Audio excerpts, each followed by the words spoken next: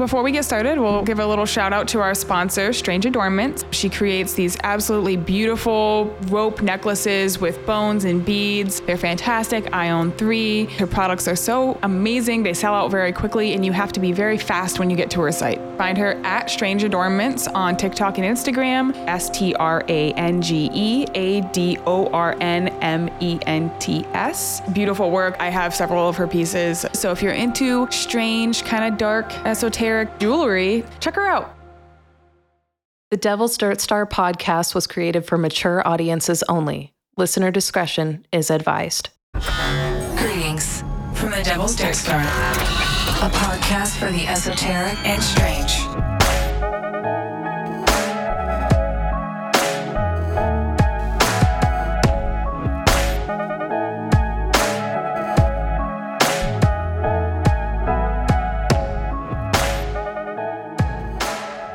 Well, that was kind of a cold open. It was. I didn't expect that. It was fast. We only heard like 2 seconds of our theme song, you guys. Well, welcome back to the Devil's Dirt Star. I'm your host, Big Spoon, and I'm here with my co-host, Ellsworth. Hello. So today we kind of decided that we were going to do something a little bit different and a little on the fly, kind of after hour vibes, but I don't know if it's going to be an after hours. Maybe it'll be a regular. Yeah. I don't know. We'll see. So today I'm going to talk about cursed films. Yeah. And I'm going to talk about B movies. What kind of B movies? I picked one that I have not seen, but it is kind of known as like the B movie, the most famous. If you look up lists of popular B movies, this one is always at the top. And then I picked ones that I personally liked. Okay. Yeah. I'm into it because I'm like, is she going to pick horror? Like, most B movies I found were right? horror. I think probably because horror has a harder time getting financed than other I agree. genres. That makes sense. Yeah, almost every list, if you look up B movies, they're almost all horror. Yeah. Yeah. So where do we want to start? I am curious what cursed movies you selected. So I did pick an obvious one. Maybe to some of you, I don't know. The big one that I picked, and then I have like a little mini dive. Ooh. The big one is The Exorcist. Awesome. Yes. Obviously, some honorable mentions, Poltergeist, The Omen. What else? Apparently, Grease has some stuff going on. The Crow. Really? Oh, yeah. I don't know. Weird, right? Yeah. I didn't get too into it. Maybe it's something we can revisit later. Yeah. And I really wanted to do The Crow, and then I was like, oh, wait. This isn't necessarily a cursed film. It's more about a cursed family. Yeah. Yeah. I was having that conversation with John because I was like, The Crow's always on this list of cursed horror films. But really, it's more about the Lees. Yeah. Yeah. So I was like, we'll cover a topic eventually about that. Yeah. We'll dive into that before I get into the weird oddball I found that I was like, what in the fuck is happening? And it's actually about a film that never got made. But it is in the list. It is very interesting. I think you'll like it. I'm curious, yeah. So yeah, The Exorcist, just as a mention, it was released on Boxing Day, December 26, 1973. And so basically the plot of The Exorcist, I found a really nice write-up on IMDb by Nick Reganis. And it was just people that could post publicly a good synopsis. Yeah. And his was the most I like it. Yeah. It kind of gets to the point. More and more, Reagan, the otherwise happy 12-year-old daughter of the successful actress Chris McNeil, is showing signs of erratic and disturbing behavior after an ill-advised contact with the supernatural. As the situation is rapidly getting out of hand, with perfectly healthy Reagan becoming increasingly violent and obscene, desperate Chris is willing to do everything in her power to keep her child safe, including seeking spiritual help. Now, Chris's only hope rests on the inexperienced Greek-American Catholic priest, Father Damien Karras, and the weary exorcist, Father Lancaster Marin, to perform the intricate purification rite that will rid Reagan of the malevolent spirit that is tormenting her. But can they confront the embodiment of evil? Ooh. Yeah, so I didn't want to spoil anything. Oh, there are going to be spoilers on my end. So just as we bring things up, I did not hold back. So with the films that I go over, just know if you haven't seen them, I'm going to spoil them for you. Right. What I have here today is a little bit of a listicle in sections. And the first section is the death list. There are purportedly 9 deaths that happened during the 9-month span of filming. What? Yes. Film-related deaths? Like people that died on site. I have ones later on that happened a few years after with people that were, part of the cast in some way or part of the crew. It's very crazy. 9? That's crazy. Yeah. Yeah. There's other podcasts that do really good dives on cursed films, and on this one in particular, definitely check out Wine and Crime. I want to say also My Favorite Murder and Last Podcast on the Left Probably have done different cursed films. Yeah. At some points in time. But so I'm just going to do my own little version, my little listicle. I love reading listicles before bed. Puts me to sleep. I can see that. Yeah. Just like, what's that show? Forensic Files. Yeah. So my death list. There's a gentleman on the cast. His name was Max von Sydow, and his brother Axel Ulrich Bertel von Sydow, very long Swedish name. He died unexpectedly in Sweden on the first day of shooting that Max was supposed to start the film, The Exorcist. He had just arrived in New York to begin filming scenes for his role as Father Mirren that morning. His brother Axel was age 65. No cause of death. Most likely natural causes. Yeah. We'll touch 65 on is like that. on the cusp of like, it's kind of young, but it's also not crazy young. I know. Yeah. It depends. But like, we'll kind of touch on like, is this a curse or is this, natural causes, piss poor management of staff on the set, that kind of thing. Yeah. So the second one, Jack McGowran, who plays Burke Dennings, 1 week after his character was killed by the demon Pazuzu in the movie, possessed Reagan. Okay, so here's the thing. In the movie, you don't actually see this clip, but it is described to you later. There's a scene when Chris McNeil, Reagan's mom, she's driving home.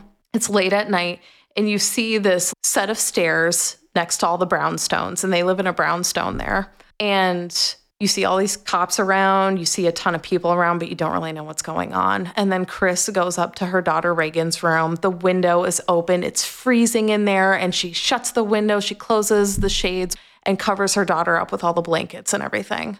What you don't know is that Burke was supposed to be watching Reagan, and she twisted his head completely backwards and threw him out the window, and he rolled down that set of stairs that Chris passed by. Ooh. So the thing about Burke is that he is the director of a film that Chris is starring in. It's called Crash Course, and they're very close friends, like almost to the point of maybe possibly lovers. And Reagan alludes to it in the movie, like saying like, oh, you can invite Burke over if we're going to have a party or whatever, because Reagan's birthday is coming up. And she's only 12, by the way, in this film, which if you think about it and you've seen this movie, can you imagine a 12-year-old girl doing, let alone an adult? There are some very graphic. Oh, yeah. Yes. There's a reason why people were vomiting all the time in the theater. Yeah. It is, especially for the time. It holds up. It really does. Yeah. Oh, so anyway, Reagan is possessed. Sorry, spoiler alert, by the demon Pazuzu, and she ends up killing him.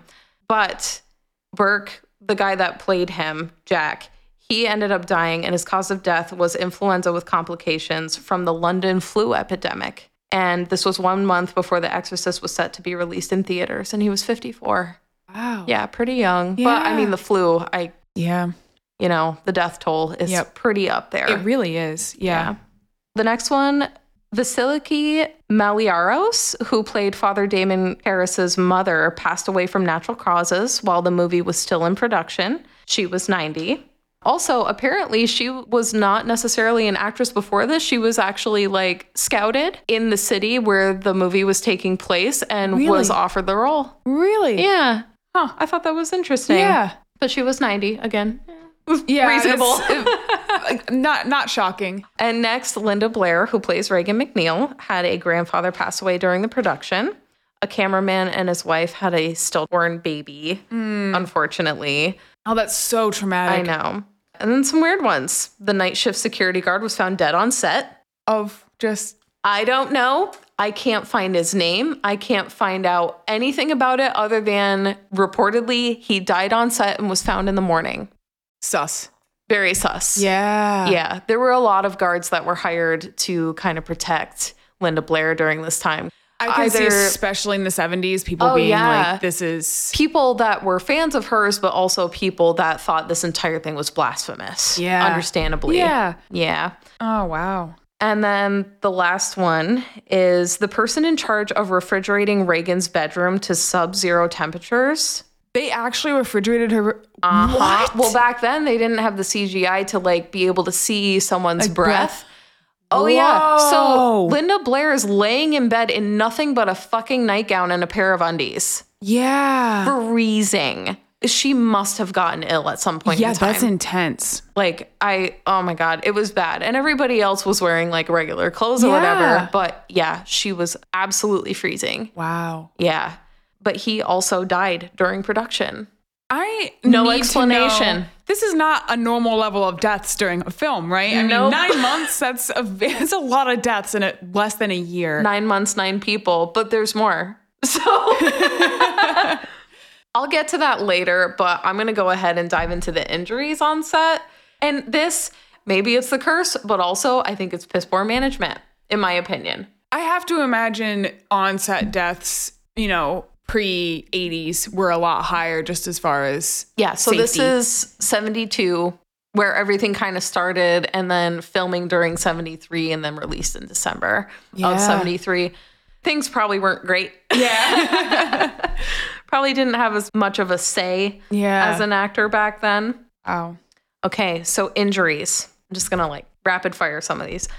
A carpenter accidentally cut off his thumb on the set.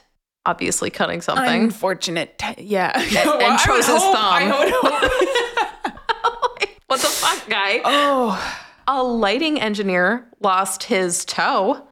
Or technician. I don't know. I need details. I was picturing one of those really long light bulbs. He just smashed it. Oh. That's conjecture. That made me physically... I don't know what happened. And there's very little explanation for all of these things, no matter how much research I was doing. I just couldn't really find any details. It's kind of surprising how, I guess I get it, in Hollywood, they like to keep things close to their chest. But just doing research on films, how much... you either have to pay to get information or is just not there because people don't want to talk about it or share it. Exactly. Yeah. Or depending on when things happened, they just didn't document it because it wasn't important to them. Yeah, exactly. Yeah. And they probably didn't want to tout that kind of stuff for the film. They wanted to bolster other things. Yeah. Yeah. I get that. Although if you're making a movie like The Exorcist, telling people that it's cursed is gonna, if you're the kind of person who wants to watch The Exorcist to start with, that's just incentive. Exactly. Yeah. Well, to me. Yeah, but to me. We're in the dirt star, so it's different. To the weirdos, it's just gravy. It's just gravy. Oh, that's a shirt. Okay. Next, another not so weird thing.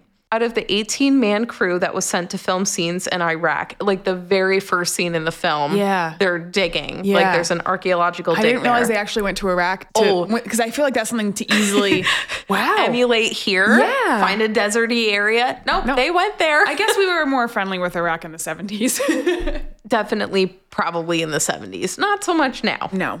We did that. We burned that bridge.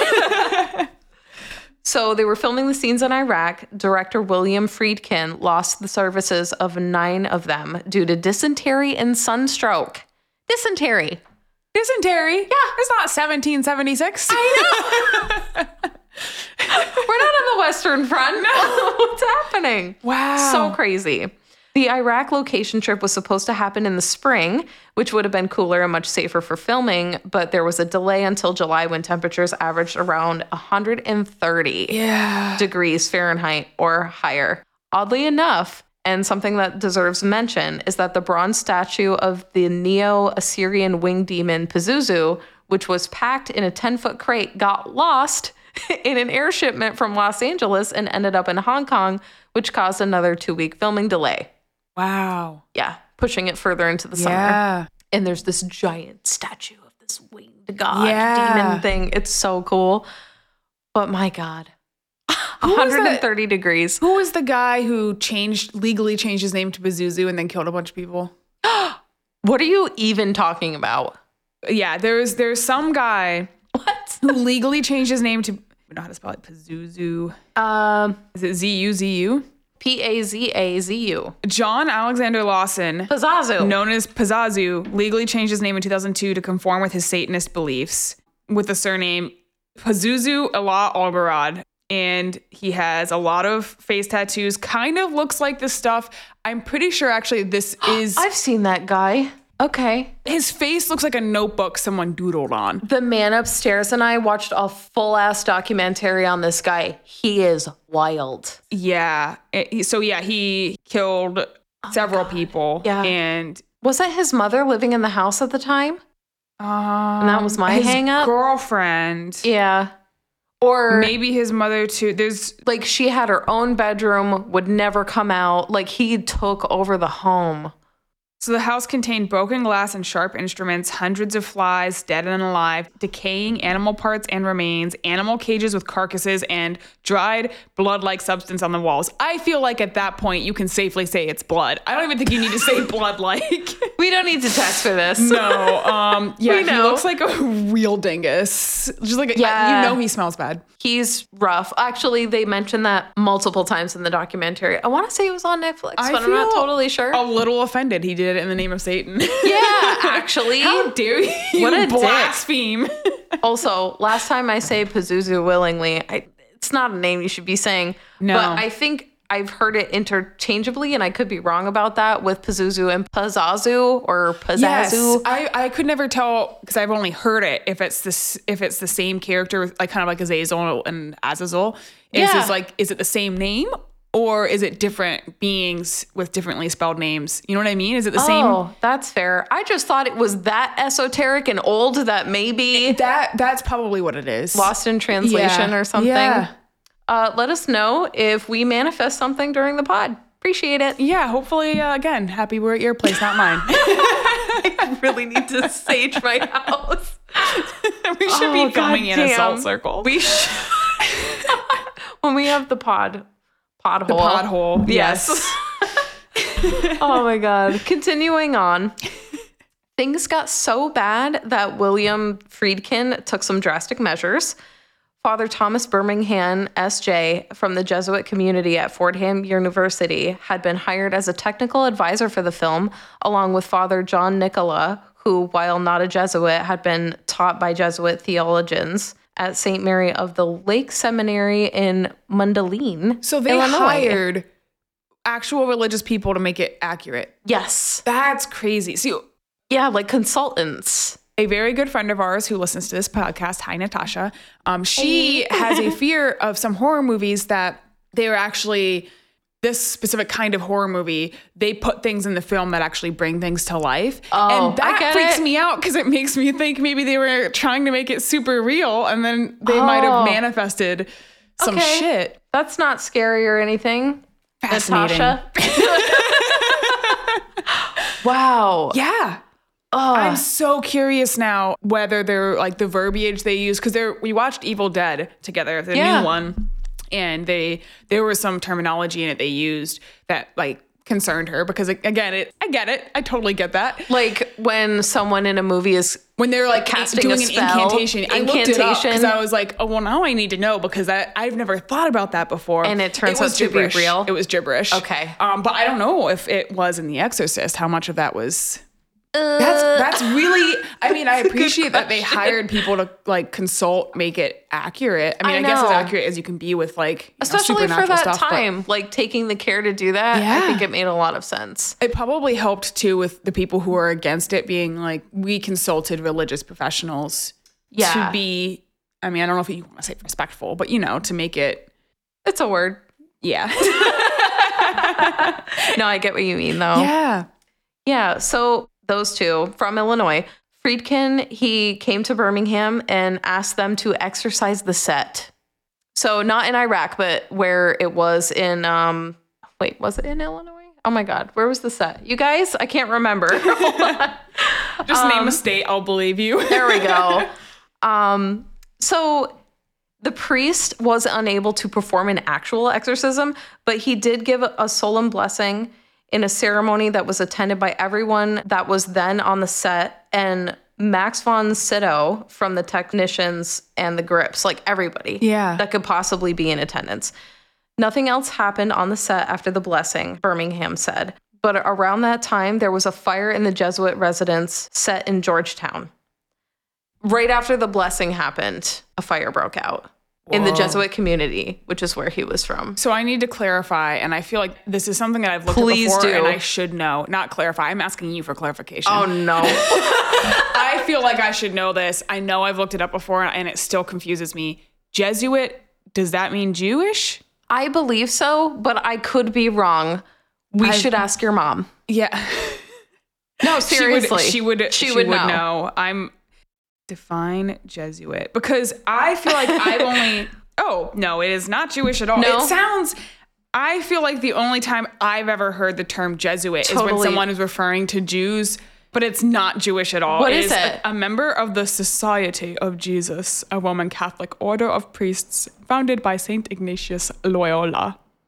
I feel less bad about that. Yeah, it's it is a zealot organization according to Google. Yeah. So not That's Jewish. Interesting. Probably super anti-Jewish, I would imagine. Ew. Yeah. Okay. Yeah. Not that I'm saying anyone deserves fire. No. I don't know if they're anti-Jewish. I've just found that like really hardcore Christians tend to not like Jews because Jews killed Jesus, quote unquote, even though Jesus was a Jew. Yeah. Anyways, off that tangent. I have found similar things. No worries. Next injury. So Ellen Burstyn, she plays Reagan's mom, Chris McNeil, who's also an actress in the film, who's the only reason they're like in this city living in a brownstone is because she's on set filming there. And they're supposed to leave and actually go to Europe. So this is like an intermediate thing. Once filming is done, they're going to go to Europe. Reagan's going to see her dad, who's over there. But then a bunch of bullshit happens. Yeah. So anyway, Ellen Burstyn, Reagan's mom, she endured a permanent spine injury on set in a scene where she was thrown across the bedroom. Her harness malfunctioned. And it pulled her away too quickly, causing her to land on her coccyx. And I'm telling you right now, I pinched a nerve this morning. So I decided to throw a hot pack on, lay very awkwardly on my couch and watch The Exorcist. Because I was like, whatever, might as well get me in the mood. Yeah. I saw that scene and you can literally tell, like, I don't even need to tell you the point at which in the movie she is injured. She is screaming her head off. Yeah. Just screaming, and the cameras keep rolling. Anyone it's awful. who's injured their coccyx, I can never pronounce it. Your Either. tailbone. Yes. I don't know if I broke it because I didn't go to the doctor, but I was pushed off bleachers when I was a kid and I landed on it, and it took years for me to not feel pain there. I bet you did break it. Dude, that shit fucking sucks because it hurts when you walk, it hurts when you sit. There are very few positions. So I would have to, like, this is when I was finally in like a school, a high school, when I was at a track practice that someone pushed me at. Like, not being mean, we were just goofing around. But like, it hurt. It was still hurting by the time I got to college. If I ran a certain way or whatever, I could feel it. It just like... That's awful. I can't imagine being flung against a wall with such force that you... And then having to continue filming. Well, and she's like a relatively young woman in that film. She still feels that pain to this day. I believe it. Yeah. Like, complications. Spine stuff is not a joke. Dude, tell me about it. My fucking neck's killing me. I feel like I got a stick up my ass. Like I'm a puppet. It's fine. I got my hot pack. I got me an Arizona hard tea. I love this. They're so good. I love it so much. Yep. Tastes like tea. It's danger. Yeah. Anyway. So next, Linda Blair was haphazardly strapped into a mechanical rigged bed for one of the film's terrifying possession scenes, which resulted in her lower spine being fractured. There's many scenes in the film in which the bed is just like rocking on the floor and it's violent and crazy. The actress was, how old was she? She was 12 too, or is it just the character? I believe she was 13 or 14. Fracture. Or 13 turning 14 when the film was being made. Lifelong. You really don't ever fully recover from a spinal injury. Like, that sticks with you. She was so young to be dealing with a major injury like that at such a young age. very exposed in a lot of ways. Well, yeah, there are just spoiler alert, but there's a scene where she's like stabbing herself in the cooch with a crucifix. With a metal crucifix. And to think, I mean, at that age, I have to imagine there was some form of trauma just from filming. Oh, yeah. And she has definitely said as much. Yeah. I've read interviews in the past from Linda Blair, and she's hosted some like spooky shows in the past and stuff too.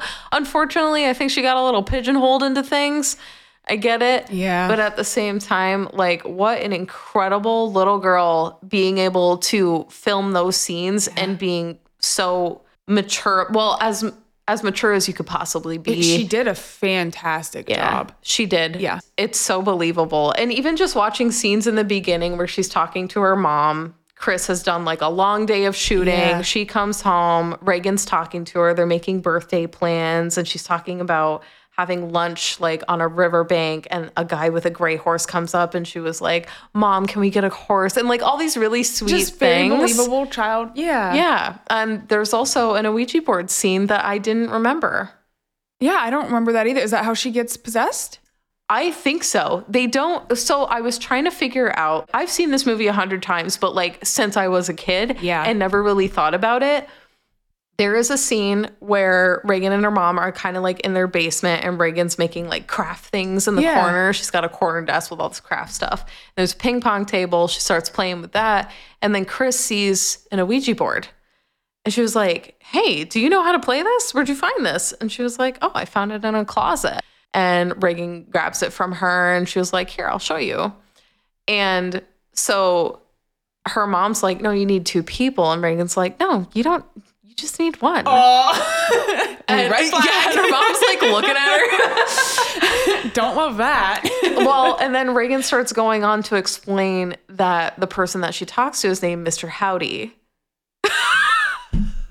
No, absolutely not. I mean, mistake number 1 is using a used Ouija board. Oh, ew. Just, you don't know what's been done with that. You don't know if it was goodbyed the last time it was used. What? Oh my God. Another quote. Was your Ouija board goodbyed? I love that. It is key. Ew. Okay. Yeah. Yeah. But it's, whatever. Talks to Mr. Howdy. Yeah. And she asks the board, like, is my mom pretty? And nothing happens. But right before she asked that question, they put the planchette on the board and it like slides off the board. And her mom's like, oh, you really don't want me to play, do you? And she was like, no, Mr. Howdy doesn't want you to play or whatever. Yeah. And then Mr. Howdy doesn't say anything about how pretty Chris is, which is rude. It is rude. Yeah. Anyway, I'm pretty sure that's when things start to happen. Yeah. Plus a lot of weird sounds in the attic above Reagan's room. And the mom thinks that there's rats in there or something. Rats fucking above rats. a room too. I mean, we've had, I think anyone who lived in anywhere, probably not even country, but rats or raccoons or opossums or whatever in the attic. Mm-hmm. It's a freaky sound at night because it is a loud, scratchy, like rustly noise. Yeah. I don't like it at all. I mean, inherently with nothing spooky going on, it's spooky. And then there's, Ew. But yeah, demons. Yeah. It was a demon, not a rat. Rat demon. So as I was saying, she was strapped to this rig and she fractured her lower spine. The trauma of that moment was immortalized forever when the take of her incurring the injury made it into the final cut of the film. Wow. Yeah, meaning that the crying and screaming the audience sees at one point in the film is not a result of great acting, but is instead Blair's genuine cries for help that went unanswered as the cameras kept rolling. Wow. Pretty shitty. Do you remember when the original Godzilla was made? Was that 60s? Was it earlier than the... Well, no. It's older. I just remember hearing that I think it was the original Godzilla, one of the Godzillas where the thing is like holding the woman and she's screaming. She's actually screaming because it broke her ribs. Like the machine clutched too tightly. Oh no. And it just makes me think of that where you're just like, they think you're like, yeah, you're nailing this take. And in reality, they're just like, no, I'm actually being crushed to death or shaken to death or thrown into a wall too hard or whatever. That's so goddamn scary. It's metal, but like not necessarily in a good way, but like it makes for good content, I guess. I think that happened to Brendan Fraser in The Mummy. The hanging scene. Oh yeah, I remember hearing that. Didn't he black out? Yeah. Yeah. Sometimes I wonder if the director's like, just like, you know, Let it happen. I really want this to be like good. Just a couple more seconds. We don't know anything's wrong. Oh, sorry. Are you good? Fucking directors. He's Oh just my counting God. his money in the back. It's I don't so know. terrible. Yeah. And the last one for injuries. So the son of Jason Miller, the son's name is Jason Patrick. So Jason Miller, he plays Father Damien Karras. He's the younger, inexperienced Greek priest that's in the movie. So his son was nearly killed when he was struck by a motorcycle. And he was like itty bitty, like a little kid. Whoa. Yeah, but he made a full recovery. Yay. That's good. Yeah, he's fine. The last section that I have about this, I called it High Strangeness. Hi, Henry Zabrowski. Because it's just like weird shit that happened. And I didn't really know where to put it in the grand scheme of everything. So I'll just like go through this now. So the McNeil house, Reagan and her mom, Chris, the brownstone they're staying at. Yeah. That's where the film takes place. And it caught fire around 2:30 one Sunday morning, which was the result of a broken electrical circuit. One source states that a bird flew into the electrical box, and that's what caused this short circuit in the fire. Oof. Varying reports say that 3 people died during this fire. Wow. So there's more deaths, maybe. Yeah. Yeah. Holy cow. And this caused a 6-week delay until the set could be rebuilt. And the stupid thing is that once it was reconstructed, the sprinkler system broke, and it caused another 2-week delay. And I wanted to mention that the only room left from the fire was Reagan's room, where the exorcisms take place. So her room was untouched by flames, the rest of the house. Weird. Yeah. Interesting. And then Jason Miller, he appeared in the film as Father Karras, one of the priests enlisted by Reagan's mother to help her daughter. However, while working on The Exorcist, the actor was allegedly approached by a real-life priest who had no knowledge of the film he was working on. Was he like in costume? Like, did he? I don't know if he was. That's actually a very good question. Yeah.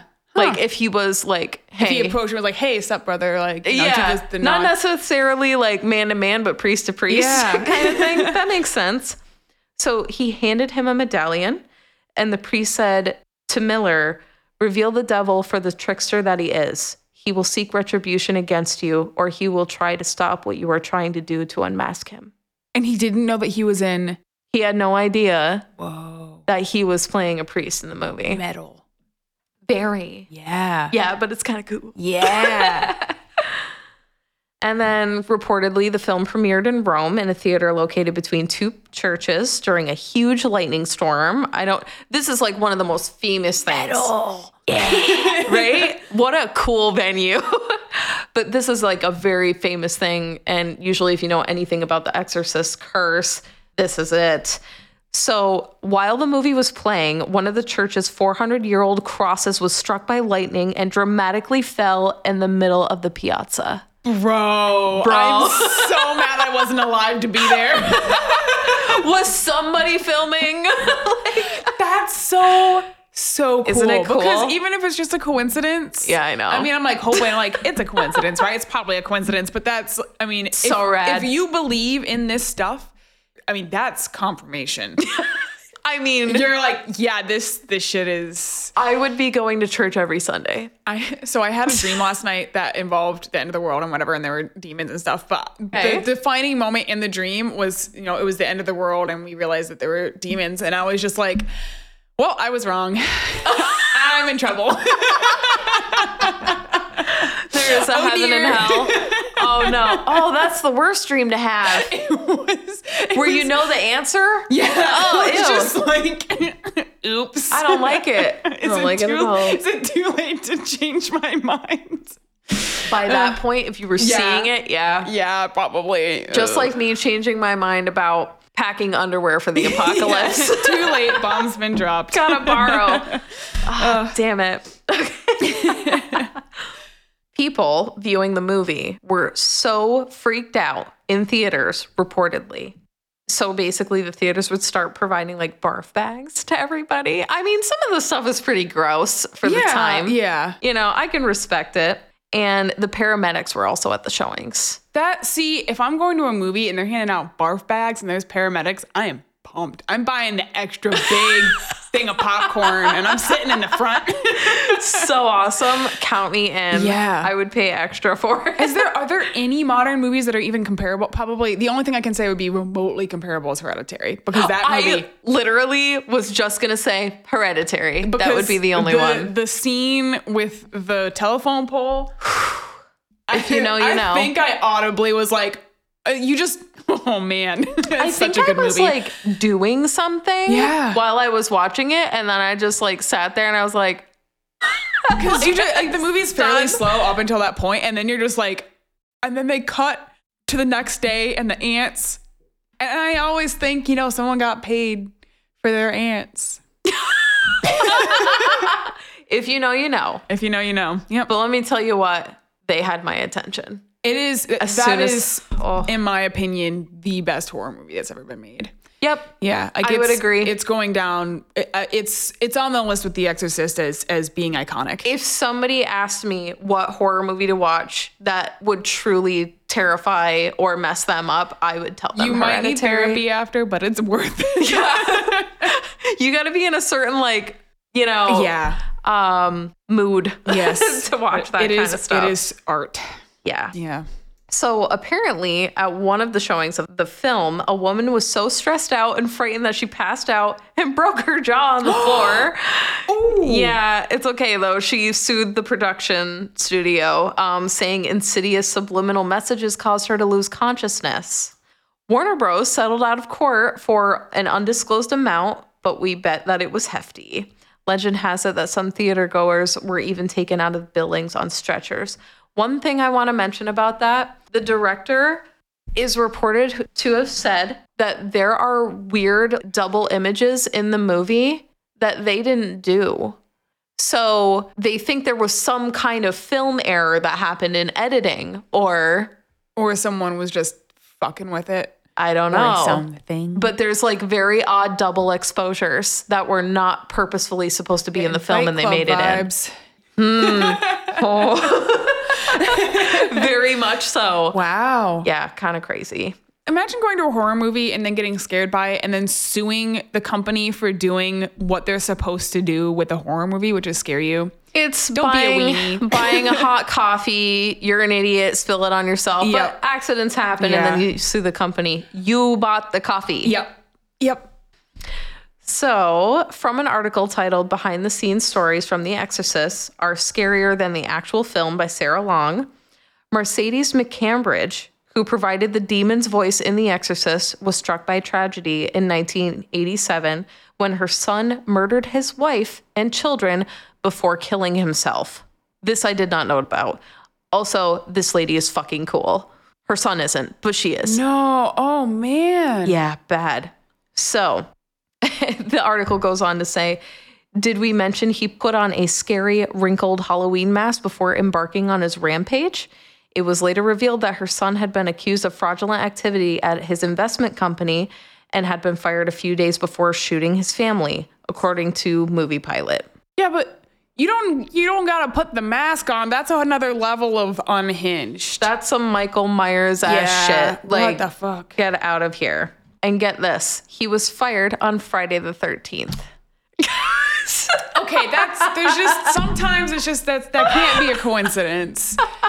What? Like, it's over the top. Yeah. It's so much. I feel so bad for the family, for his mom. Like, oh my God. And just family annihilators, man. That'll be an episode. Yeah. For sure. So the incident sent McCambridge into hiding, but she was later exonerated of any wrongdoing by a note left by her son, according to the LA Times. Why would she even... What wrongdoing could she have possibly done? I don't know. Maybe they thought that she was culpable for protecting him or something, but he must have left like a note, I would imagine. Is there another name now that's more PC? A self-unaliving letter. There you go. Streaming. Where's that place? There we did the live stream on Twitch. Yeah. Next time it's going to be YouTube. I'm like, we're not Twitch friendly. Oh, man. So a fun thing about McCambridge is the one who did the Pazuzu or Pazuzu voice. I got to stop saying that demon name. She achieved her hideous demon voice by chain smoking and forcing herself to vomit a raw egg mixture. Now that's commitment. That is really... Yeah. Oh, yeah. Wait, hang on. Who? The little girl didn't do the voice. It was someone... No, okay, it was a grown-ass woman. 12-year-old chain smoking. That's intense. Yeah. Wow. No, she like was really committed to making that voice. And just listening to it while watching the film this morning, I was like, oh my God. I can't even imagine how you would feel. And the shitty thing about it, she didn't get credit for the voice of the demon when the movie came out. Correct me if I'm wrong, but that's what all the sources I've been reading were saying. And she took them to court, like the people that made the movie and everything, and she ended up winning. Good. So I would imagine McCambridge has credits in the film now, which I'll be looking for when I finish it. But I was like, wow, are you kidding me? Yeah. Yeah, that was like a huge point in the movie, like the creepiness of that voice and how fucked up it is. It was a big deal. Give that woman fucking credit. Yeah. Whatever. The last thing in my high strangeness. So did you know that there was a person on the movie and he was most likely a serial killer? Paul Bateson. I mean, that's the name of a serial killer. It really is. Where's his middle name? Your kid. I mean, do you know any normal Pauls? Get at us if you know a normal Paul. I'm trying to think. If I know a Paul and you're normal, I apologize. I just can't think of you at the moment. I don't think I know any normal Pauls, though. I think every Paul I know is... I feel like I've already said too much. If you know, you know. No normal Pauls. Oh, Paul Holes. Paul Holes is fine. His name is Paul Holes? Yeah. Do you not know about Hot for Holes? No. Although it sounds familiar, so I feel like you might have told me about it before. So he was the one that, oh my God, he's on Barry Bones with Caitlin Winkler Dawson. Okay, yes. And he is a forensic investigator. He's retired now. He used to oversee his own crime so he's lab. Still a little weird. Yes. It's an acceptable weird, but like though. Amazingly weird. He's gone on to do like other TV shows and things after being retired. That's awesome. And he was the one who helped find the Golden State Killer. He had been working on that case for like decades. That's crazy. Huh. Very cool. Yeah. All right. So one not weird Paul. One good Paul. Yay. Oh God. So I'll just read you this excerpt. This fucking asshole, Paul Bateson. He appeared in the film as a radiologic technologist performing a cerebral angiography on Reagan McNeil and was in real life a radiographer at the New York University Medical Center. So they're doing like kind of MRI type stuff so they could see if there was any kind of blockages in her brain that were causing her to act out and swear and be really vulgar to people and like hit people. And make things levitate, such as herself. So, Science. Science. 4 years after the filming of The Exorcist, Bateson met Addison Verrill at the Badlands, which was a gay bar. And they partied until like 3 a.m, whatever, just doing their thing. And then they stopped at Mineshaft, which is a BDSM club, and hung out there until going to Verrill's apartment. Interesting that there's BDSM clubs. How does that... Back in the 70s. So do you... This is in the Greenwich Village area. Are you just going to like meet other BDSM people, or is there stuff going on in this club? I don't know. Is what I need to know. Tell us more. Yeah. If you've been to one, we want some details. Yeah. Anyways, sorry. So yeah, they hung out at this club until they went to Verrill's apartment at 7:30 a.m. and they were intimate with one another. And this is a quote from Bateson, who anonymously called Village Voice. There was a journalist that worked for the Village Voice. His name was Arthur Bell, and he had just written an article on Verrill's murder after Addison Verrill's body was discovered, and then also talked about all the gay men that are going missing in the Greenwich Village during this time. And no one was doing anything about it. Yeah. Yeah. What's the term? The invisible dead or something like that. Like the lesser dead. Lesser dead, yes. Yeah. I fucking hate that. But it's like, it's good to know who's categorized into the lesser dead so that we can actually fucking start paying attention to it. Yep. You know, like they say, anyone who's in sex work or, is gay, LGBTQIA. It's, God damn it. So this is what Bateson said. Something hit me. Addison hadn't been reciprocal. It wasn't just the sex act itself that wasn't reciprocal. It was the soul act too. I wanted a lasting thing, something that would go beyond sex into friendship, a lover, or marriage. Bateson then went to the kitchen, grabbed a frying pan, and knocked Addison on the head with it. He then confessed to Belle. Then I went into the drawer at the right side of the kitchen, removed a knife, and stuck it into Addison's chest. I plunged it too high. I should have stuck it a bit more toward the center left. So if you're looking for a long-term relationship, this is not the way to do it. No. Not it. That's not the answer, my friend. The first night? You guys are hanging out? Also, you can't go to a bar for a one-night stand and then be mad that it turns into a one-night stand. That's kind of psychosis. Like, I don't get. Yeah. Not even psychosis. Any kind of mental break that leads to killing other people. I can't imagine getting. Yeah. Like, I want to know what happened before in the past to Bateson to make him think that this was the solution. Yeah. It does kind of give you serial killer vibes. Yeah. Like makes you wonder if he's done it. Yes. Before. Yes. Especially since other men have been going missing. Yes. Yeah. Yeah. So, oh man. Bateson ended up spending over 23 years in prison before spending 5 years on parole. No one knows his whereabouts, but it is believed that he died back in 2012. He was suspected of having been the culprit of the bag murders, where 6 men were killed, their bodies dismembered, stuffed in trash bags, and thrown into the Hudson River between the years 1975 and 1977. Wow. But the thing is, Bateson could never solidly be tied with any evidence to these murders, and they are all still unsolved. Wow. Yeah. And then just some quotes that I have, 2 little quickies. And while nothing else tragic occurred on the set, strange events and odd coincidences were reported during the post-production work on the film. There were strange images and visions that showed up on the film that were never planned, Friedkin later claimed. Like I was saying before, there are double exposures in the little girl's face at the end of one reel that are unbelievable. Again, if you watch this movie, you will see it and you will know immediately what he's talking about. It is very odd. It looks like Reagan's face. It also looks like an exposure of the demon's face, but there's something wrong. It's just... I hope that there's an intern out there who's just like...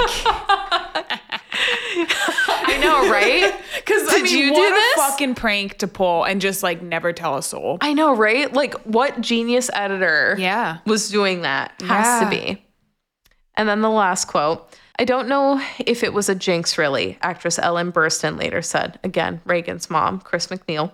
But there were really some strange goings on during the making of the film. We were dealing with some really heavy material, and you don't fool around with that kind of material without it manifesting in some way. There were many deaths on the film. Linda's grandfather died. The assistant cameraman's wife had a baby that died. The man who refrigerated the set died. A janitor who took care of the building was shot and killed. I didn't mention that. Jesus. I think overall there were 9 deaths during the course of the film, which was an incredible amount. It was scary. Yeah. And that's it. Wow. Just in a nutshell, quick rundown. Yeah. Lots of bad vibes. Yeah. Not good. No. Do you want to go over your next cursed movie and then we'll move on to B movies? I could. Yeah. Okay, I had to cover this because I was just like, what in the fuck is actually going on? I don't understand things. So, this is my mini dive for, I believe it's called A Took, and it was a movie that was never made because every time somebody is interested in taking the lead role of the film to play the character A Took, they die. So the film has never been made. How many deaths? 6. 6? Yeah, well... All right, that's not a coincidence. If it was like 2 or 3, I'd be like, that's bad luck. 6? Wait, we need a death count because there's people that were going to play these roles, and they are famous. You will know almost all of the names. And then some of those people had friends that they tried to get into the cast, and those people died as well. Yeah. I was like, what in the actual fuck? There's a book called The Incomparable Atuk by Canadian author Mordecai Richler, or Richler? Both sound realistic, so. Richler. Let's go with that. And it was published in 1963, and the title in America was actually changed to Stick Your Neck Out. And from the dust jacket, the summary reads, transplanted to Toronto from his native Baffin Island, Atuk the poet is an unlikely overnight success. Eagerly adapting to a society steeped in pretension, bigotry, and greed, Atuk soon abandons the literary life in favor of more lucrative and hazardous schemes. The Incomparable Atuk is Mordecai Richler's most famous and devastating satire, lampooning the self-deceptions of the Canadian identity and deriding the hypocrisy of a nation that seeks cultural independence from slavishly pursuing the American dream. So the vibe I was getting from it is that it's almost like a Great Gatsby, but in reverse and weird. I don't know. Yeah, I get. It's very like anti-capitalist kind of sounds like almost. It is. Like he's falling for it, but at the same time. Yeah. So I have just a small little excerpt from an article called The Curse of Atuk, a Hollywood script that has killed 6 actors. That's crazy. I know. It's crazy. And this is by Charlotte Hollingsworth in Paranormal Shit. She has a blog. That's cool. It's very fun. Called Paranormal Shit? I don't even think the blog is called Paranormal Shit. But that's how she titles herself, so I kept it in. I was like, all right, fun. Maybe that's the section this is in. So, a total fish out of water story, but in the movie version, he lives in Alaska and ends up in New York City. So, just a little bit different. And a woman visits his town in Alaska, and she's a documentarian. When they leave, he stows away in their plane. When he arrives in the city, she saves a young man who is the son of a powerful real estate mogul, and hijinks ensue. The film adaptation was requested by Norman Jewison. He was a Canadian director and producer who helped start up the CBC, Canadian Broadcasting Company, right? And Todd Carroll wrote the adaptation, and Jewison planned to film it in Canada. So this is the meat and potatoes with all of the death and the names of the actors that you might be surprised to hear. From the article, The Curse of Atuk, the bizarre connection between the unmade film and the deaths of several beloved actors by Chad Glampian. Check this shit out. Some consider the unproduced screenplay Atuk cursed. Based on Mordecai Richler's 1963 novel, The Incomparable Atuk, the story follows a young Inuit poet and native of Baffin Island. The titular character is transported to Toronto, where he oddly becomes an overnight success. After being exalted by Canada's urbanite citizenry, Atuk quickly adopts the greed and pretensions of metropolitan life. Carroll completed his final draft of the script in 1979 and tapped actor John Belushi, a personal friend, for the lead role of Atuk. Number 1. Wait, John Belushi died? Oh, he been dead. I didn't know that. Animal House? Yeah. Yeah, he's been dead for a very long time. He died at the age of 33. I did not know that. I mean, I'm really bad with actors and names and their histories, but I did not know that he died. Yes. Interesting. So this movie, check off the list, killed John Belushi. Well, that's nuts. I guess that's a little debatable, actually. We'll get into it. So Belushi was intrigued by the story and accepted the role. However, in March of 1982, tragedy struck when Belushi's trainer, Bill Wallace, found the actor dead inside his hotel room. According to the autopsy, Belushi died from an overdose of cocaine and heroin. Investigations, they revealed that rock groupie and backup singer Catherine Evelyn Smith provided the drugs. Smith was arrested and questioned by police, but ultimately released without standing trial. Speculation ensued that Smith was a police informant. I'll just leave it recording. It's John. What? Oh, hello.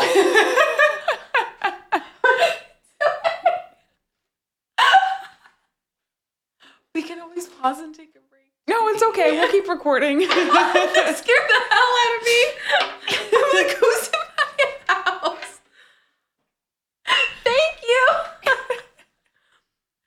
God damn it, that's funny. Oh. We got chili. Oh my God. Okay, so God damn it. Okay.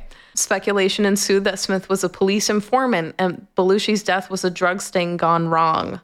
Smith eventually served 15 months in prison after pleading guilty to involuntary manslaughter. Wow. Though the results of Belushi's autopsy were disputed, official records still labeled the cause of death as drug overdose. He was only 33. Wow. So Atuk was back on the market. Yeah. And purchased by production company United Artists. United Artists recruited comedian and actor Sam Kinison for the role. Kinison accepted and production began in 1988. However, Kinison was difficult to work with, having his own battles with alcohol abuse. He was actually a religious guy. What is a religion that starts with a P? Protestant? Nope. Another one. Presbyterian? Pick another one. Puritan? Let me look it up real quick. I knew I was going to regret not putting this in there. Damn it. Hold on. Pentecostal. Okay. Yes. So he was actually a former Pentecostal preacher, and he performed stand-up routines that were characterized by intense, sudden tirades, and he would scream a lot. Huh. Yeah. Very, very wild guy, but also seemed to be very beloved, even though he was like high octane. According to reports, Kinison became disillusioned with the script. He began commissioning rewrites while also seeking creative control. The studio got involved and filed a lawsuit. The problems involving Kinison's tyrannical behavior, coupled with the actor's alcoholism, led to a halt in production. In 1992, negotiations began again, and Kinison reassumed the role. On April 10th, 1992, Kinison made his way to a comedy performance when a drunk driver struck his vehicle in a head-on collision. Despite suffering serious injuries, Kinison was not killed instantly. Oh, instantly that doesn't bode well. I would rather, thank you.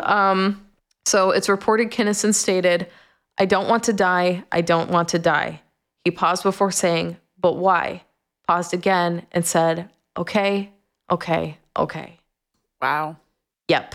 Very creepy. Yeah. And then he succumbed to his injuries. Oh. A friend of Kinison stated whatever voice was talking to him gave him the right answer, and he just relaxed with it. He died of internal injuries. Yeah. And it's like he was talking to something. Wow. Yeah. So it took screenplay, found its way to another comedic actor, John Candy. Yeah. Wow. I'm sorry. The most precious thing, John Candy. He's so good. Oh, man. Candy requested a copy of the script in 1993, and after reading it, agreed to play the lead role. In 1994, while on vacation from filming Wagons East, Candy was found dead in his hotel room. Though no autopsy was performed. You didn't perform an autopsy on an unattended death? I'm sorry. I read that wrong the first time. That's weird. It's sus. Maybe his doctor just signed off on it. Like, he had issues. Huh. I don't know. Maybe. Yeah. Still, that's very odd. So Candy's cause of death was presumed a heart attack. Presumed, because no autopsy was done. Death was unattended. It's thought that screenwriter Michael O'Donoghue either provided Candy with the screenplay or read it alongside him. O'Donoghue died from a brain hemorrhage at the age of 54, only 8 months after Candy's passing. Wow. So a friend. He was trying to get casted. And then in 1996, United Artists sought to produce the screenplay yet again and approached Chris Farley for the role of Atuk. Holy shit. I'm so sorry. I feel it's weird, right? All these famous comedians. I get like a lot of comedians OD'd and then a lot of 90s, drugs, so like a lot of alcohol, bad diets. Still, I mean, at that point, I guess it speaks to how good they expected the movie to be, because I feel like I would have given up at this point. You know, that's really funny because the book was Mordecai Richler's, it's early days. Yeah. And reportedly, it's not that good. Interesting. Yeah, it's over the top. It's too much. It's almost like a South Park episode, but that specific South Park episode is done better. I've heard another person say. Yeah. Another Canadian writer. And I was like, oh, that's interesting. That's crazy. But at the same time, it's like he did go on to do better literature later in life. That's like pretty famous, I guess. Yeah, fucking gnarly. So Farley was a lifelong fan of John Belushi and modeled much of his career after the actor. Farley was ecstatic to take a role once considered by his late hero. Farley's friend and colleague, Phil Hartman, who was also famous from SNL, considered taking a role alongside him. Farley was a superstar within the world of comedy movies, and Hartman was a longtime performer on the sketch comedy series Saturday Night Live. It seemed Atuk was destined to be a hit. Unfortunately, whether or not that would prove true is unknown, as the curse of Atuk struck again.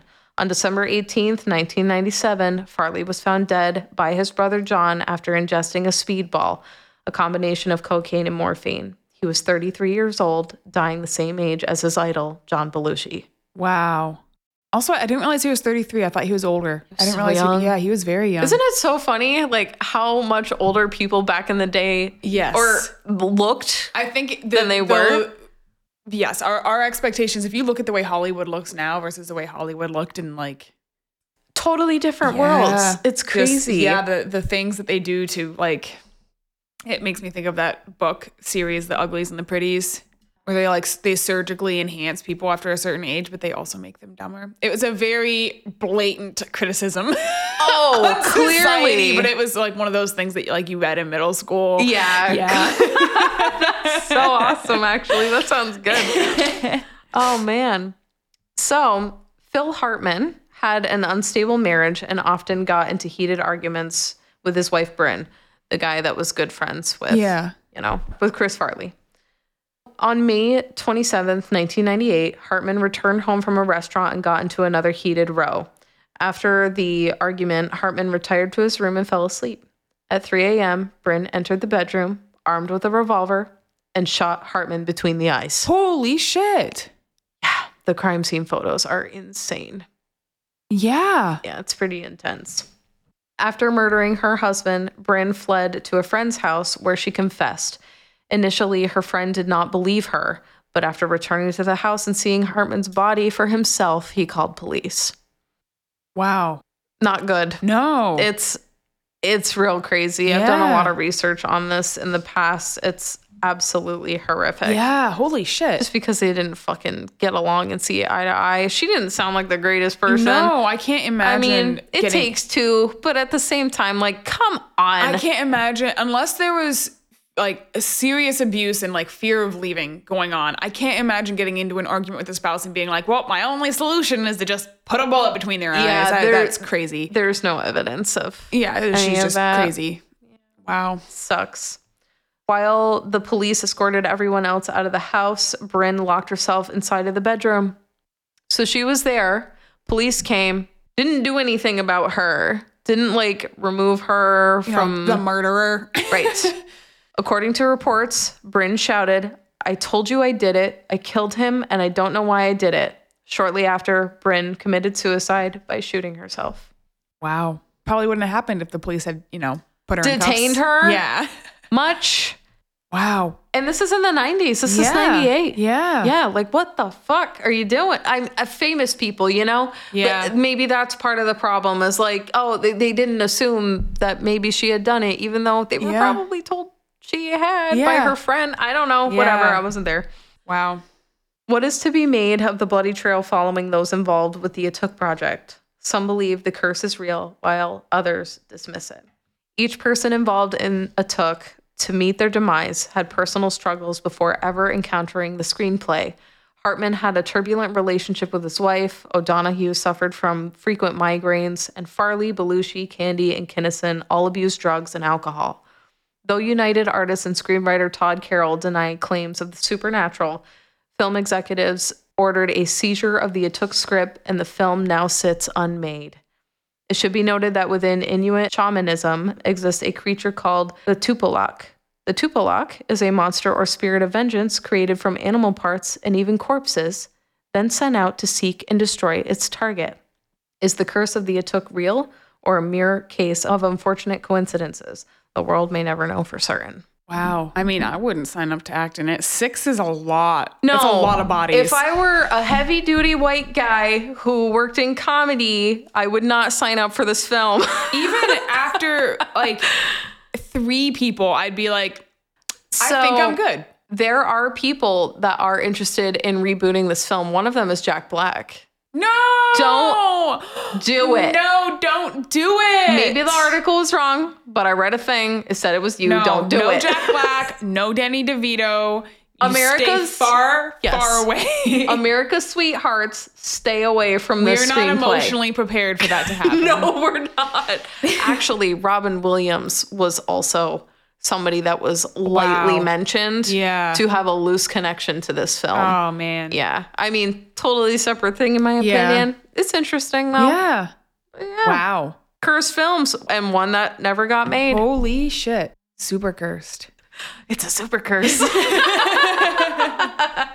That's fun. That's crazier to me than The Exorcist. Isn't it? Yeah. I think so too. As like I was starting to do my little dive about The Crow, and then I was like, hold on. Yeah. What is this right now? Fuck?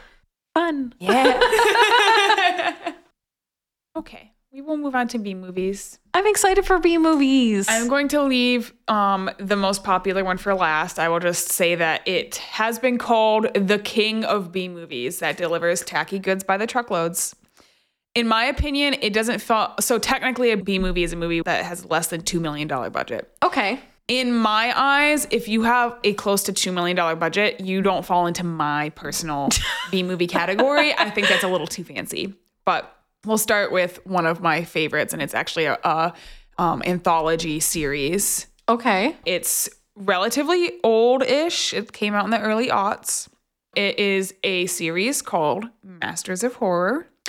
Yes. And I could not, it is considered B movies, but I could not find the budget anywhere, not for a single episode. Really? Yeah. Like, just doesn't exist. Could not find it anywhere. Couldn't find what it grossed. I can tell you if you watch them, it's very clear they're B movies, but yeah, could not find even a rough estimate. I even scored Reddit. I was like, Reddit's going to have the answer. If there's, I'm telling you, I know your research style, and I know just how you are in general as a lefty.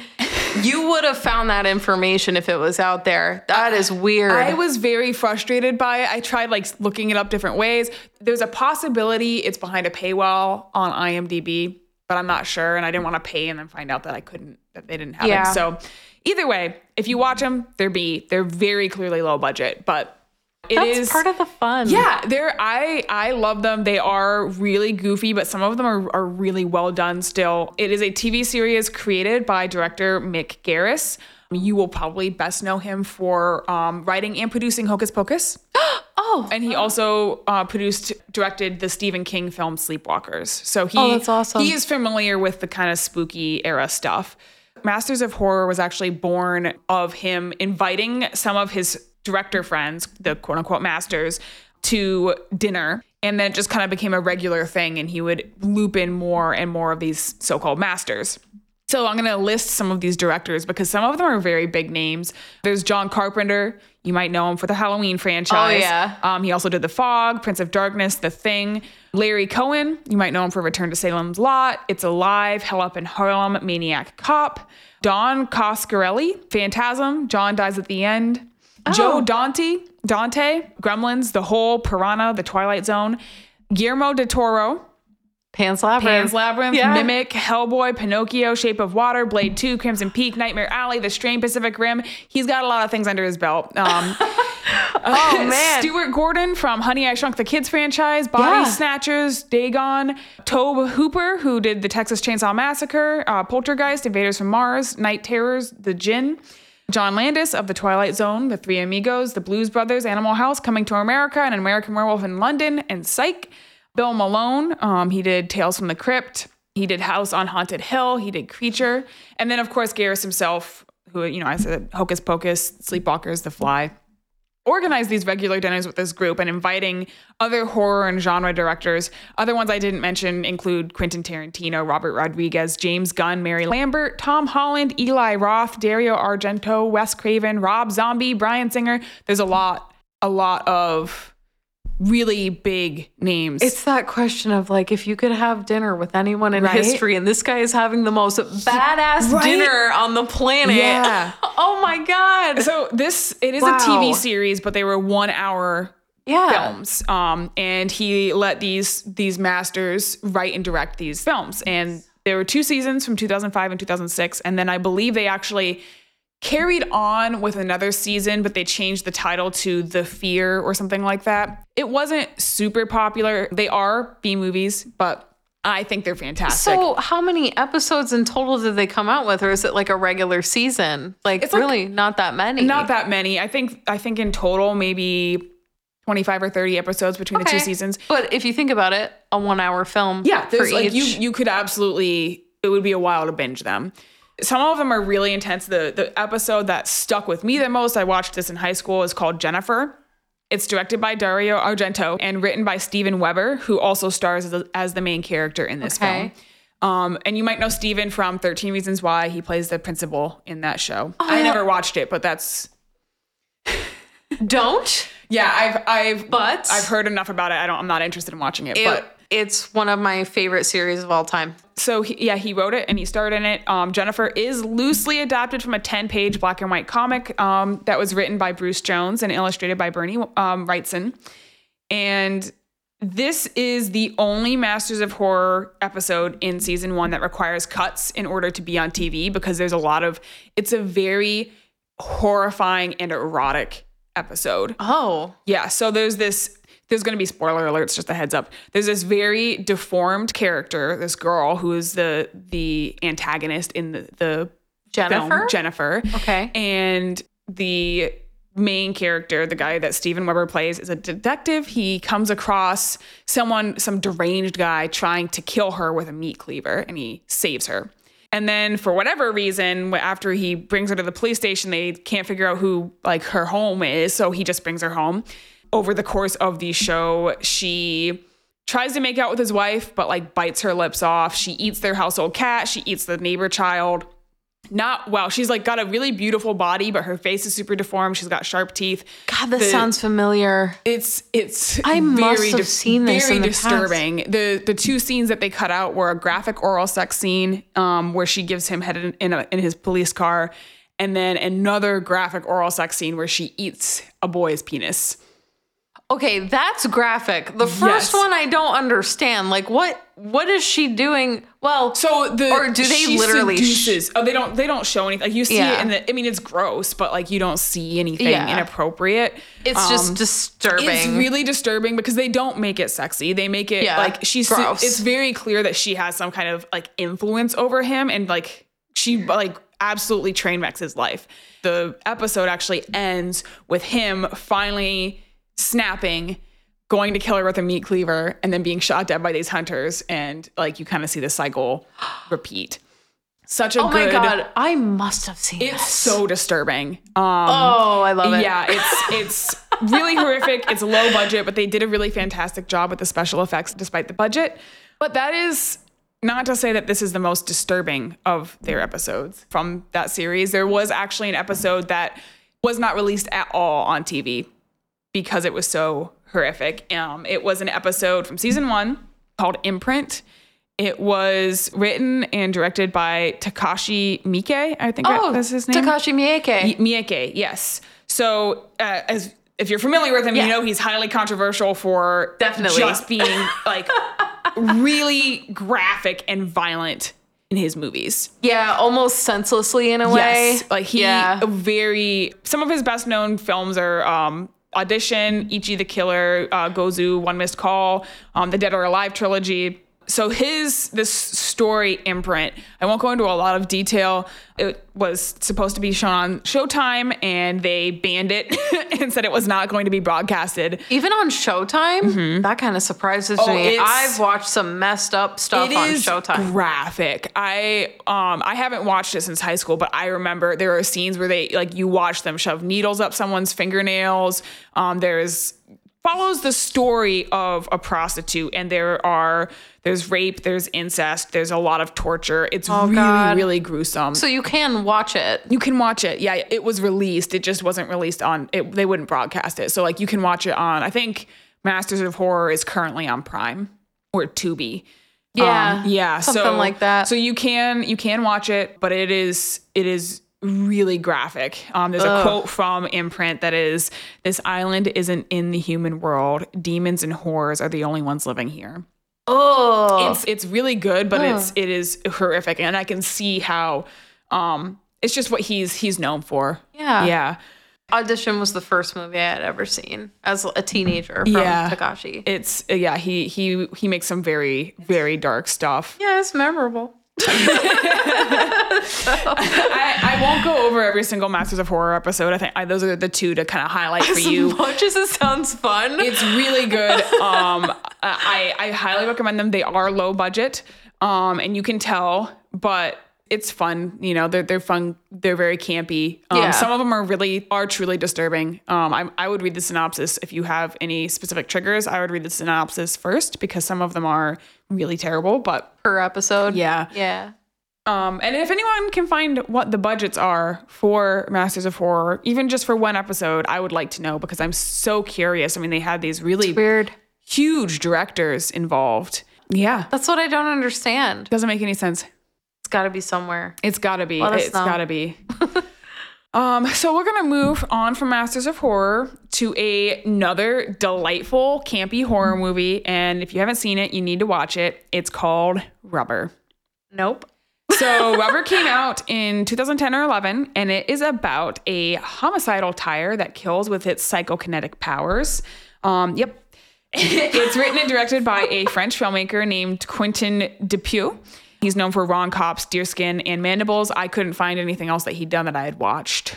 But Rubber is about this tire, which they name Robert.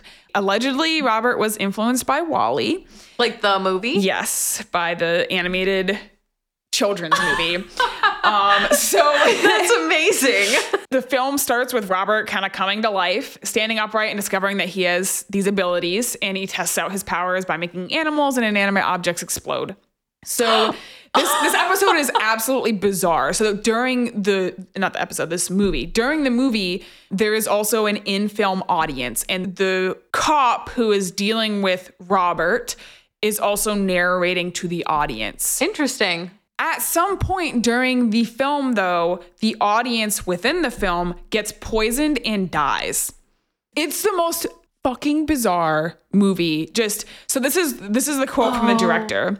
Obviously, we can find a lot of interpretation of the poison, says the filmmaker. Like, oh yeah, Hollywood is poisoning the audience. Think whatever you want. I just did it because I got bored with the characters. Okay, fuck them. Let's poison them. It's more like a really intricate second plot point. It is.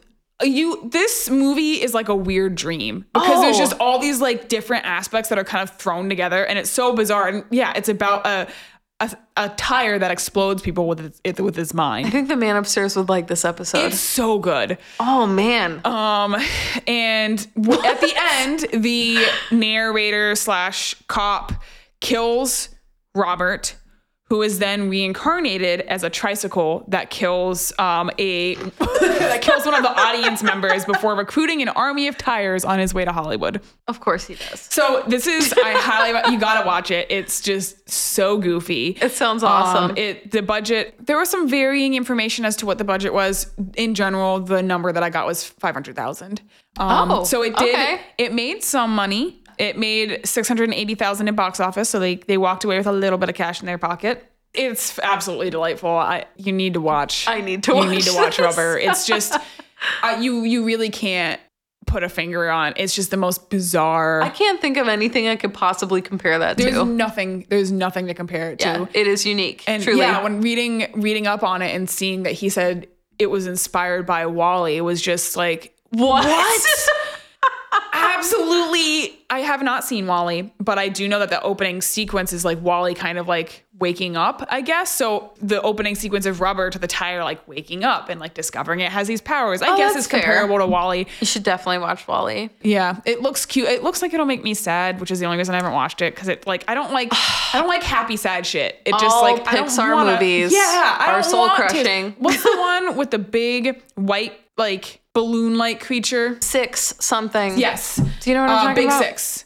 Yeah. Or Big Hero 6. Big Hero 6. We got that there. movie will make you cry. And if it doesn't make you cry, you are crazy. It's so sad. I went to go watch it on Netflix because I knew it was going to disappear, and then it disappeared. So spoiler alert. I need to know. The Big Hero 6 is a robot that was created by this little boy's brother, and the brother dies early on in the movie. It is so sad. Ow. It's very good. I watched it in theaters with my ex and his nephew, and his nephew was like 7 at the time. And as we were watching this opening sequence, it's very sad. So his nephew starts crying, and we look over and he's just sniffling, and we're like, "Are you crying?" And he's like, "No." It's really sad though. That's cute. What a sweet kid. Yeah. Yeah. Oh, man. All right. So the next one that I'm going to talk about, which you need to watch if you haven't seen, another delightful one. Haven't. Abe Lincoln Vampire Hunter. This movie has a budget of under $100,000. It's directed by the guy whose name I'm not going to try, but he directed Wanted and Unfriended. Wanted, like The Wanted with Angelina Jolie in it. Yeah. He directed that, and it was produced by Tim Burton. Okay, because this looked like it had a really good budget. And yes. Not necessarily. No, but it is. So the plot is pretty straightforward. Abe Lincoln Vampire Hunter. It is what it sounds like. He fights against slave-owning vampires after one of them kills his mother as a child. That's fun. So although, again, very low budget, produced by Tim Burton, some of the stars in this film include Anthony Mackie, Falcon, if you're not familiar with that, Mary Elizabeth Winstead, who is Huntress from Birds of Prey, Kate from Kate, Ramona Flowers from Scott Pilgrim, and this is after Scott Pilgrim, so she was already big. Yeah. Dominic Cooper, who is Howard Stark from Captain America. He was also Mehmed II from Dracula Untold, another fantastic movie if you haven't seen it. And then Benjamin Walker, who plays Abe Lincoln, is a high elf king in the new Rings of Power TV show. So he beat Adrian Brody and Josh Lucas for this role. So again, under $100,000 budget, fucking star-studded cast, produced by Tim Burton, directed by the guy who did Wanted. Yes. So this came out in, I want to say like 2012. How is this a B film? Other than the content. Just because it's low budget. Yeah. It's literally just because it's considered low budget. But man. If you haven't seen it, it's really campy and fun. Benjamin delightful. Walker, the guy who plays Abe Lincoln, he did his own stunts. He trained with an axe in order to be able to get comfortable with killing vampires. A quote from the movie, which I enjoyed, it's actually a quote from the trailer, and it says, "History prefers legends to men.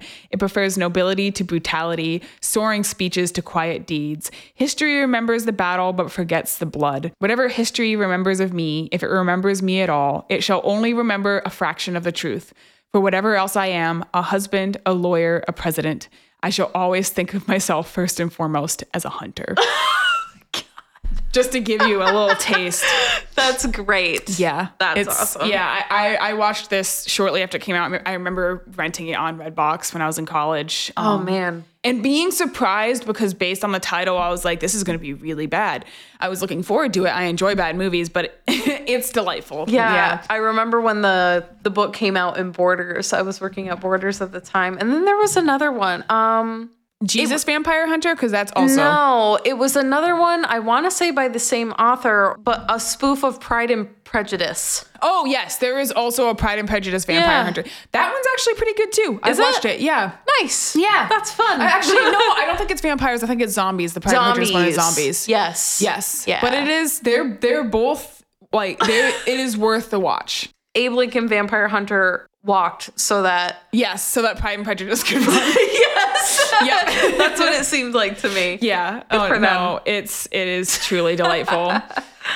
Awesome. Before we get to the king of B movies, of course, we're going to need to talk about Velocipaster because that is my favorite B movie now. Came out in 2017, was written, directed, and edited by Brendan Steer.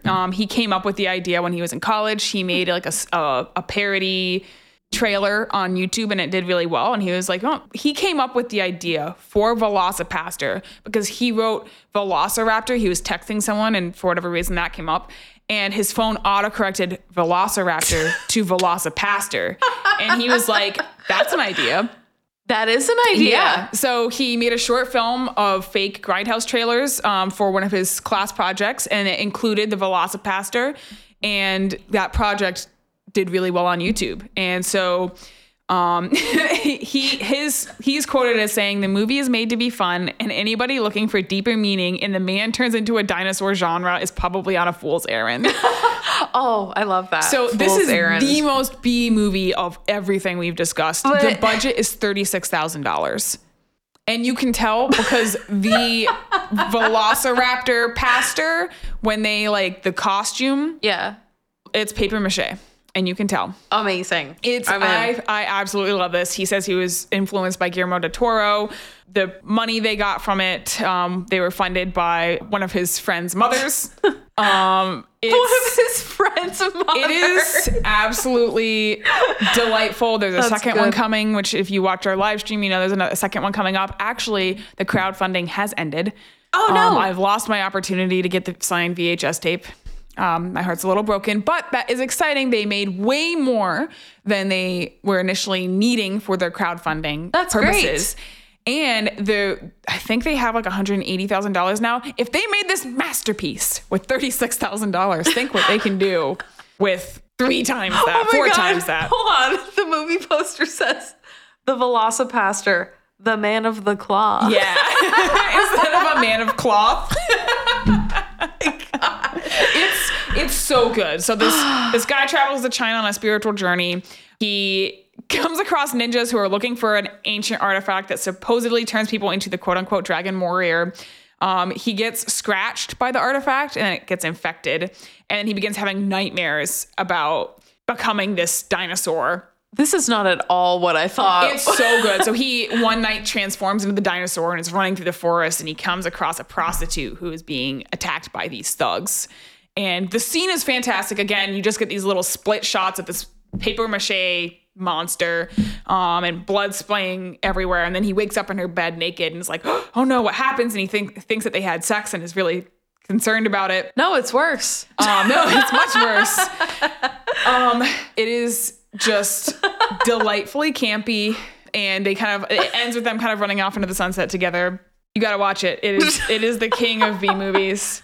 Again, I know I asked you this before. Where can I stream this? I watched it on Peacock. Okay. That's I great. think it's also on Prime maybe, or HBO. Mm-hmm. It's on one other place other than just Peacock, but I watched it on Peacock. It looks so fun. It's delightful. Yes. I love it. And I even got John to watch some of it, and he hates B movies. So. B movies, you just got to watch the awesomely bad film. There are so many mistakes in the movie that they just were like, yeah, fuck it, leave it in. Like you can see the boom in certain corners, or like the camera in a mirror or whatever.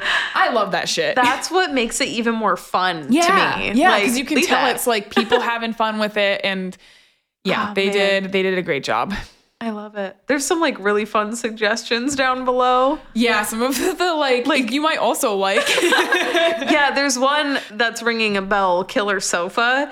And if you watch the trailer to that shit, oh my God, this thing is wreaking havoc. I think it throws someone off of a balcony. Like, it's got a mouth in the back of the seat. Like, you get the best B movies are the ones where like Rubber, where it's just like fucking ridiculous or what? There's a Thanksgiving one where the Thanksgiving turkey turns around and starts killing people. There's a Gingerbread Man B movie where the gingerbread man like goes and kills a bunch of people. Yeah, I think technically Black Christmas is a B movie. Technically, I think so. Yeah. Are we talking OG or newer? OG. Yeah. The OG one of the main characters is actually, she also played Juliet in the original film. Romeo and Juliet. Oh wow, there's some shit with that movie. Yeah, like just straight up child abuse. Yep. Yep. Gotta watch Velocipaster. It is just fantastic. It sounds amazing. The king though of B movies, the one that has tacky goods by the truckloads. To me, it doesn't fall under my rating of a B movie. It had a $1.8 million budget. So it's like on the line. Yeah. That's a sizable budget. And it was made in the 80s. So a $1.8 million budget in the 80s. In the 80s? Yeah. Oh my God, what is it? Killer Clowns from Outer Space. Get the fuck out. It is the king of B movies. It was written, directed, and produced by the Chiodo brothers. The only movie written and directed by them. It was actually originally titled just Killer Clowns, and they added the outer space part to make sure no one was confused as to the plot. So actually, there's a plot about these evil aliens. They look like clowns. They invade Earth because they want to harvest human blood. Just Very generic. Oh, that's terrible. It was actually Christopher Titus's first movie role. He's from Bad Parents, 21 Jump Street, Twilight Zone, CSI Miami. The most expensive prop in this film was a popcorn gun that actually shot popcorn. It cost $7,000. Why? And it took like the propellant or whatever that they used. It took 6 weeks to build. Most of the cars in the film were rented, so they were not supposed to be damaged. However, they were. One car was driven off a bridge accidentally. One car was damaged internally from some kind of goop they used or something, and it cost $3,000 to repair. So there was probably they were not as careful maybe with some of their prop items as they should have been. I suppose. Jojo the Clownzilla, who is the huge clown at the end of the movie, if you've seen it. He was actually supposed to be a stop motion character, and they ended up changing their mind, and it was one of the directors in a giant rubber suit. Ooh, I don't know what's worse. Stop motion's pretty creepy, though. Yeah, stop motion creeps me out. Yeah. 2 of the masks from the film for the clowns were actually repurposed and used to make trolls in the 1991 movie Ernest Scared Stupid. My favorite Ernest movie is Ernest Scared Stupid. Yeah. Get out. Oh my God. Yeah. Again, I mean, if you watch it, it is very B-movie-esque. Yeah. But to me, the budget is kind of like, I mean, Velocipaster did with $36,000 and y'all had $1.8 million to mess around with. Could have done better. That's very interesting. Like thinking about like, again, $36,000 now versus what that would have got you then. Yeah. And I get like, I mean, the thing is, it's not like Velocipaster. They didn't have high-tech stuff. I mean, their props were very like practical. Basic. Yes. Yeah, practical effects and whatnot. Yeah. I mean, it got mixed reviews from critics. It's a B movie. They always get mixed reviews, but it is, I mean, when you think of B movies, Killer Clowns from Outer Space is usually top of that list. Yes. It's a very classic B movie. I've definitely heard of it. Unfortunately, have not seen it. I feel like you're awakening a love in me for more B movies that I was just like not privy to. Me a good B movie. Movies are so fun. Killer Clowns is, I mean, I've seen it. It's okay, but it's not like, I see why it's a classic, but it is like just kind of. Would you consider Tusk a B movie? No, I actually wanted to include that on this list, and I looked it up, and the budget is significantly above what it could have been for a B movie. Because I could see the budget being like crazy high. I would fit it under the like essence of a B movie. It feels like a B movie, but the quality is much higher. Yeah. So like the plot, B movie all the way. Yep. The quality of the content, amazing, is fantastic. It's very well done. They have very good actors in it. The props are decent considering what the plot is. Production is really good. So production value is quite high, but it is, I would say it's on the line. Yeah. It's a B plus movie, maybe. I think the budget was like $3 million for it, or like $8 million, or it wasn't a lot, but it was, What about that movie we made you guys watch, Hobo with a Shotgun? I looked that up too because I thought for sure Hobo with a Shotgun is a B movie. It's not. Oh, was it? The budget is actually pretty high. I think the budget for Hobo with a Shotgun was actually above Tusk. It's cool. I mean, when you think about all the special effects and all the blood and gore and the extras and stunts and stuff, I get it. Rucker Hauer. Yeah. I mean, they had to pay a guy to eat glass, so Oh my God, that movie's so rough. It looks like they just made everyone in that film do what they needed to do in the moment. It is. I mean, again, it's one of those movies that it's not technically a B movie, but like it's a B movie and presents, and is kind of meant to be in the genre. The same as like Tremors, I feel like toes the line. The budget for Tremors is huge. Is it? Yeah. Like I love surprisingly, that. I mean, they got Kevin Bacon. Although so did Abe Lincoln. Vampire Hunter got some pretty big people. Huge. Yeah. But Tremors is not a B movie technically. Again, one of my favorite horror series because it's not really horror, but like Tremors is just very campy and good. And there's a lot of them. The first few are good. They kind of, like most things, maybe they should have cut it off after a point. I definitely like the first one, and then everything else after it is like, it's fine. What a fun list. Yeah. That was interesting. I loved hearing about the budgets too. There's another B movie, I think it's Crouching Tiger, Hidden Dragon. It's the one with the uniboob woman. It's a really campy kung fu movie. That technically, the heroine in it is like, I watched it. I probably shouldn't have because I haven't seen it in a long time, but I watched it as a kid. Childhood me is like, oh, that movie was serious. Yeah, I thought it was too as a kid. I was like, yeah. And then I watched it more recently with John, and I was like, wow, that's like, it was intended to be very goofy. Oh, man. It's a very, you know what? Let's look up the budget for that. It has please. to be low. No fucking shot. The budget for this movie was $15 million. I believe it. It's so goofy. But it's beautiful. It is beautiful. There's lots of flying actors. There's a lot of flying. It's very classic kung fu flying actors, like spraying blood. 15 million. 15 million. And it grossed $213.5 million worldwide. I did not know it's starring Michelle Yeoh. Very famous actors. But yeah, it is incredibly goofy. If it's the one with the uniboob woman, right? Or maybe she had 3 boobs. If it's not that is the one I'm thinking of, is the one with the woman with 3 boobs. I'm pretty sure it was Crouching Tiger, Hidden Dragon. You know what though? Looking at screen grabs from it, hang on. Maybe it was a knockoff making fun of Crouching Tiger. Oh, it might have been. Kung Fu movie. Kung Pao. Okay, hang on. Oh. Okay, that makes more sense. Yes, okay. Sorry, everyone. It was Kung Pao Enter the Fist, not Crouching Tiger, Hidden Dragon. Kung Pao. But was that movie supposed to emulate Crouching Tiger, Hidden Dragon? I don't know, because now I don't think I've seen. No fucking way. What? What was the budget? Was $10 million? No, it was not. That's great. Is it? No. Okay, Kung Pao's not what I was thinking of either. But I have seen Kung Pao, and it is quite funny. It's the one with the white guy. Yes. Yes. No. What? Okay. This is going to drive me absolutely fucking crazy. Nope. Okay. It was Kung Pao. I haven't seen it since it came out, and I was a kid. Okay. Yes, it is someone with one breast. So it is Kung Pao Enter the Fist, which has apparently a fucking $10 million budget, which is insane. $10 million for that movie? Yeah. I mean, whatever. It's fine. Yeah. Oh, man. What? Wait, hang on. Okay. Kung Pao Enter the Fist. Another memorable moment, this is a quote, another memorable moment involves the appearance of Jennifer Tung, who plays Woe. Tung has one breast, which is used for comedic effect in her scene. There were no special effects used. No way. That can't be true. Hang on. Wait. Hang on. No way. They're saying no special effects were used. What does that mean? What are you saying? Go away. I don't want 2 tabs. Thank you. There must have been practical effects. That can't be true. There's no shot that she has one boob in the center of her chest.